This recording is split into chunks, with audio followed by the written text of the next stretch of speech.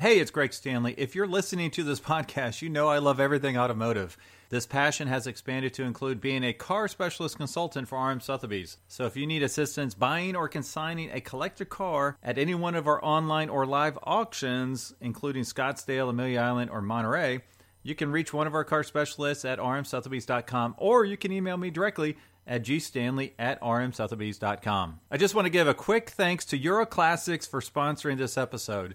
Euro Classics is all about collector cars, from servicing your new BMW M5 to prepping your Porsche for the racetrack to executing a total restoration on your favorite classic. They do it all from routine maintenance to performance upgrades to appraisals and everything in between. You can learn more about its owner, Dale Oaks, by listening to episode number 65 of this podcast. And you can find Euro Classics in the Kentucky, Ohio, Indiana service area and online at euroclassics.com.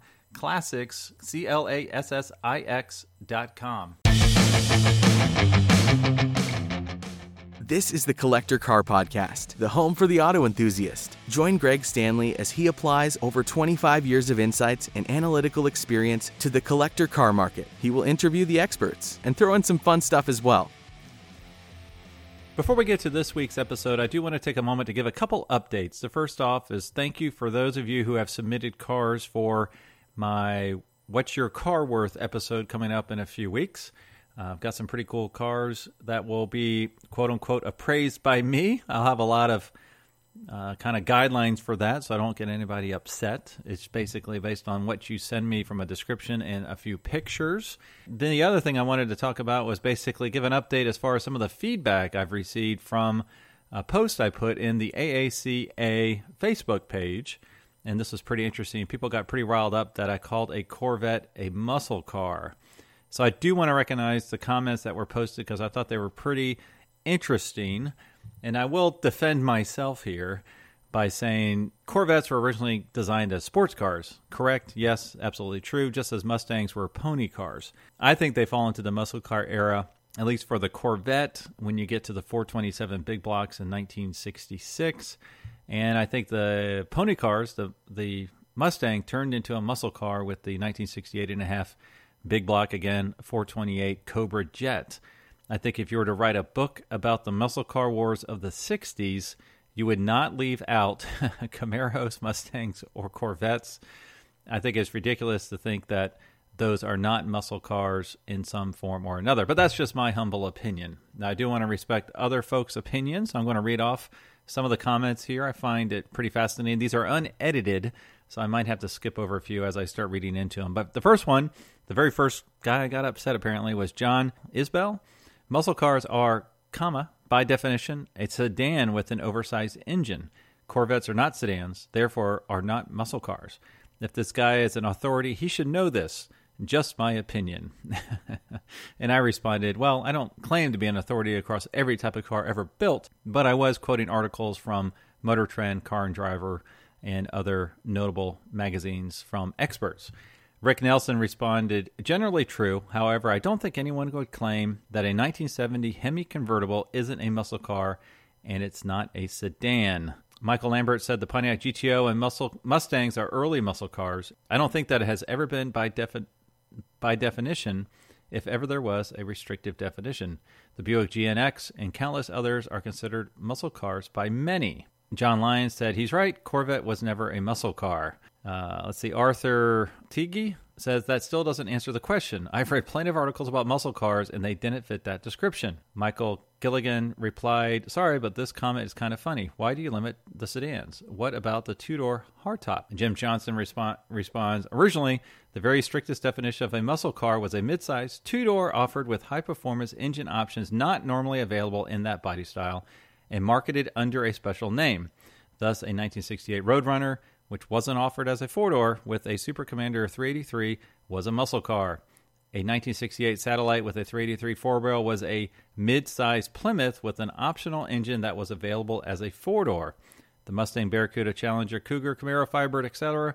were called pony cars. They were sporty, proprietary body styles, not available as four doors.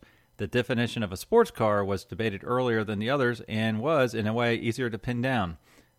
This guy wrote a lot. Pretty cool. The primary factor here was the lack of a back seat, although this was clouded by cars like the AMX, which, although lacked a back seat, wasn't a sports car by any other definition. Generally, it was accepted that the Corvette was the only sports car made in the USA, although when the GT40 came along, it too blurred the definition. Today, the generally accepted definition of these classifications have been broadened and altered to a great extent, and everyone agrees that definitions, like rules, have exceptions that make them hard to pin down. That was a fantastic comment. Ronnie Hall says, growing up in the late 1960s, those were the given titles we always went by. The mid-size 1964 GTO with a 389 from the full-size Bonneville was considered the first muscle car during the era. We called the 1964 a pony car and the Corvette a sports car. Now, I would love for the folks to respond to 1968 to see if they would keep those same opinions. Michael Gilligan responds, I've always said the 1964 Pontiac was not Pontiac's first muscle car, in my opinion. Pontiac's first muscle car was actually a very overlooked 1963 Pontiac Grand Prix with the 421 3-deuce intake and 4-speed manual transmission. I've only seen 2 of them in my life, one in a junkyard in Albuquerque, New Mexico in 1977, and one in Ohio, whoop whoop, behind a garage around 1999. Where is that garage? I want to find that car. Both were white with blue interiors. And I think that was about it. So basically, there's a lot of controversy about what is or is not a muscle car, I guess. If you look at 1964, you could call the Mustang a pony car, the Corvette a sports car, and everything else a muscle car. Not everything else, but you get my gist. And then I would say, what do you call them in 1968? So thanks for all the comments. Thanks for all the feedback. I love this type of dialogue, and keep it coming. Well, welcome to the Collector Car Podcast. This is Greg Stanley. We have a special guest today, Jerry Burton. Jerry, how you doing today? Great, Greg. Glad to be here, and always happy to talk about Corvette.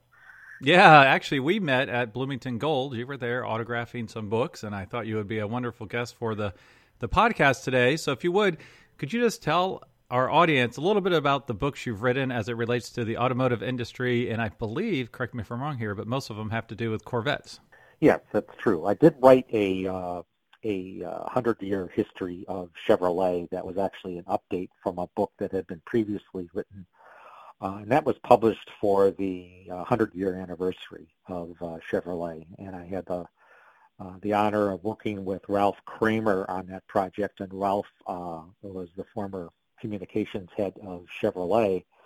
And so that was a great project to work with him on. And we had a chance to interview a ton of interesting people from the past and, people that were currently there at Chevrolet at the time.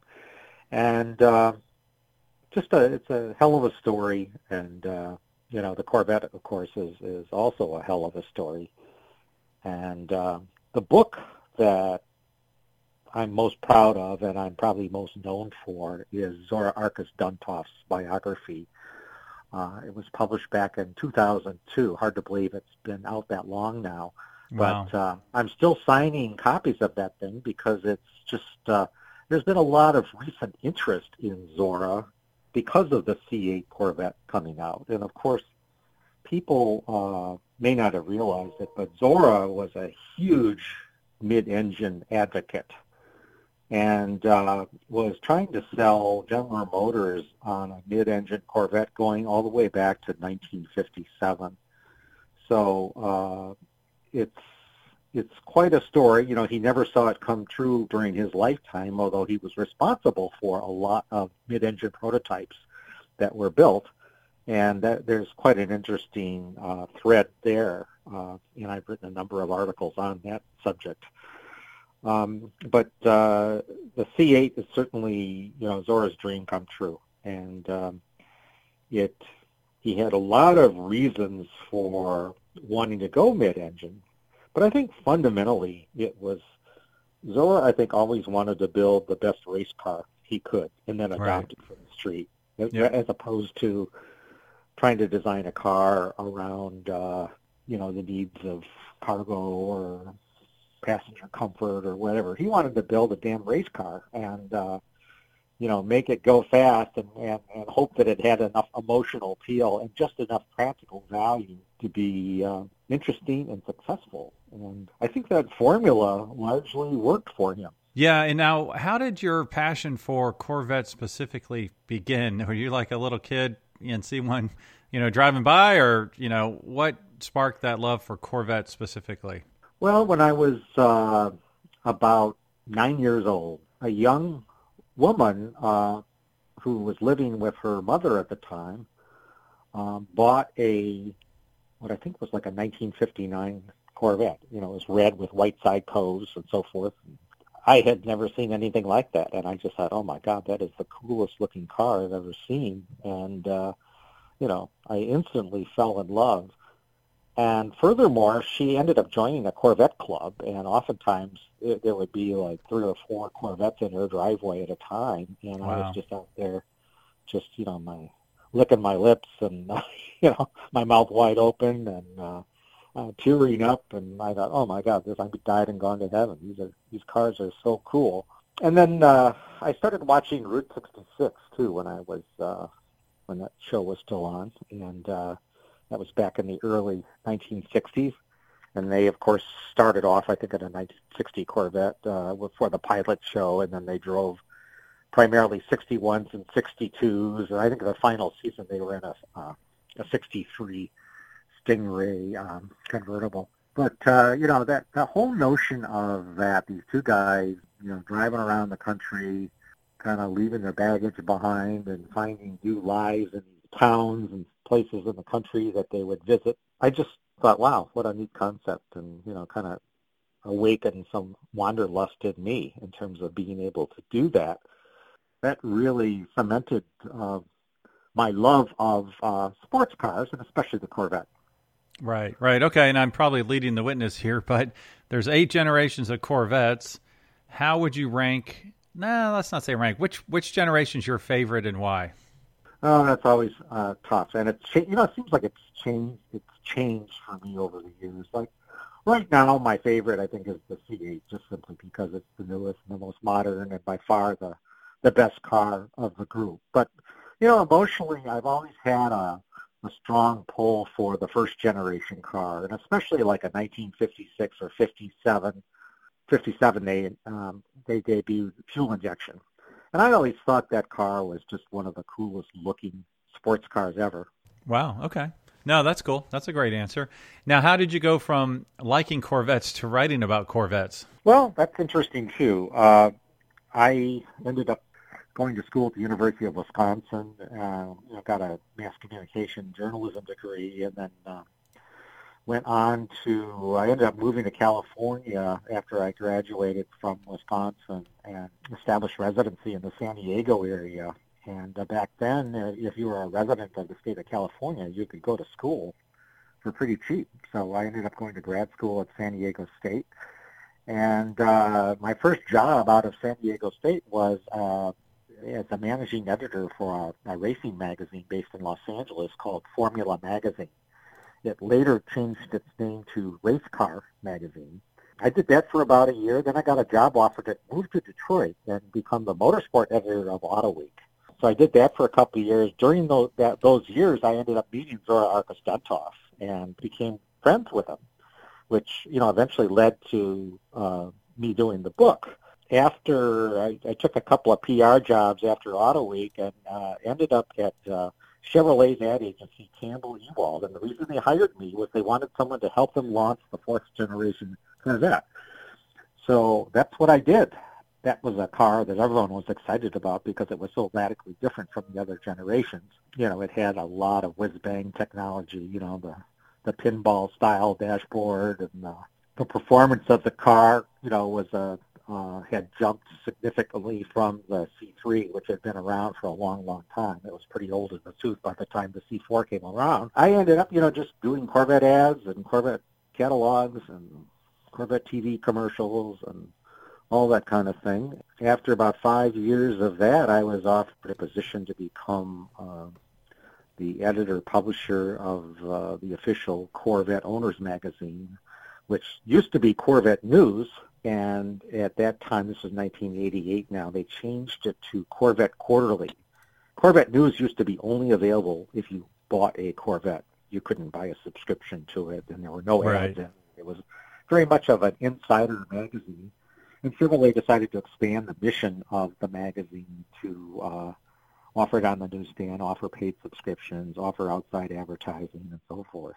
So I did that for about 20 years. Really got pretty immersed in the car at that point. I drove a lot of Corvettes, did a lot of Corvette road trips. I became kind of an extra driver. Whenever they did a ride and drive, I live fairly close to the GM Proving Grounds, and oftentimes I get a call at 10 o'clock at night. One of the development engineers like Jim Ingle or John Heinrichsey would say, hey, we've got a trip going to Arizona tomorrow. Can you go? And I said, sure.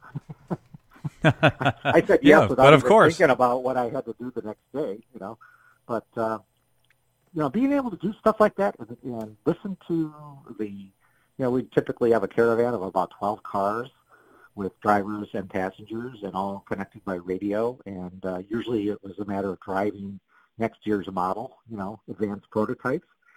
And it was a great way to learn about the car, ask questions, experience the car yourself.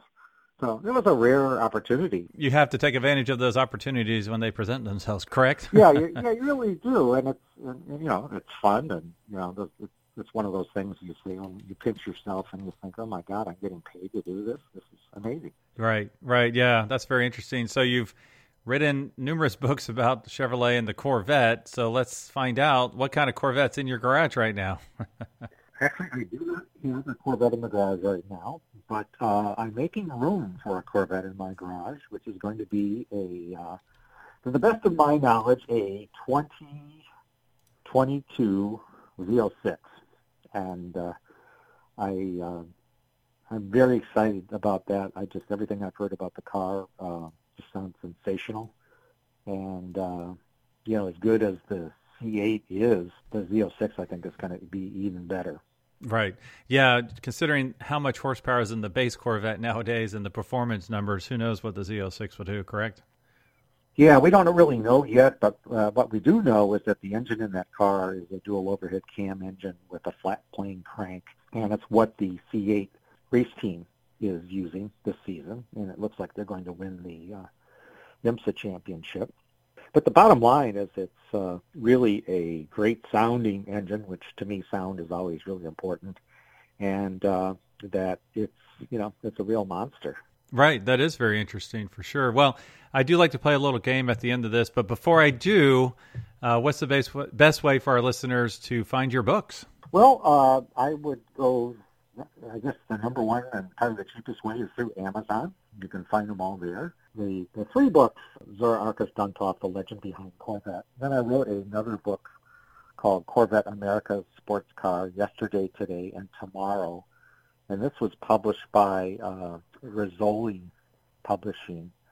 And I'm not sure, the book is out of print right now, so I think you'd probably find it from some used booksellers or whatever. But it's one of those big oversized coffee table style books, but I'm very proud of the actual history of the Corvette that I was able to write, many of it based on my own experiences with the car, direct experiences, and the opportunity to interview as many different Corvette people that are out there. I interviewed a ton of people for the Zora book. So I'm very proud of the story I tell. A lot of coffee table books tend to be more interesting just from the photos, and not too much because of the writing, but I think this is an interesting book. And the photos were all ones that I was given permission to rifle through General Motors design staff archives and go through old filing cabinets that hadn't been touched in years, and I found a lot of stuff that I'd never seen before. Concept Corvettes and different types of fiberglass models and clays and things that just kind of led up to the final designs of each of the generations. Well, one thing I like to do at the end of this, and I apologize, I did not give you a heads up, but it's fun, is I play a little game called Keep, Cash, and Crush. So I give you three cars, and you have to pick which one you want to keep forever, which one you don't mind cashing in, and then which one you send to the crusher. And so since you're a Corvette guy, I had to pick Corvette. Painful. I know. Well, let's see how you do here. Now, to make it super painful, I picked some of the early Corvettes. So the three cars I'll give you, now let's just assume these are all nice driver cars. Nothing special, not Concours, but really nice driver cars. So I'll give you a 1953 Corvette, first year ever. So we have to have one of those. Okay. Iconic 63 split window Fuelie. Oh boy. And then the last one is the 67 427 convertible. God, these are tough choices here. Yeah, I know. I'll give you a second there. So those are your three cars. Which one would you keep forever? Which one would you cash in? And then which one would you send to the crusher, figuratively? Oh boy.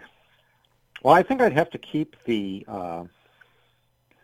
63 Fuelie, I think. Okay.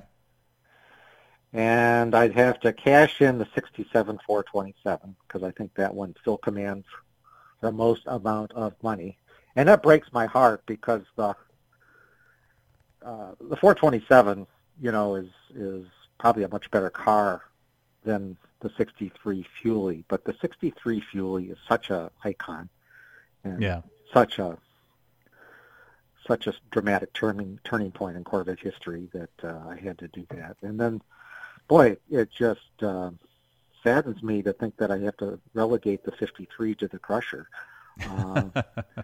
because, there are only 353s made, and they were, they get a bad rap because of, two-speed automatic, six-cylinder engine, and all that kind of thing. But relative to other cars of their day, it was a pretty damn good car.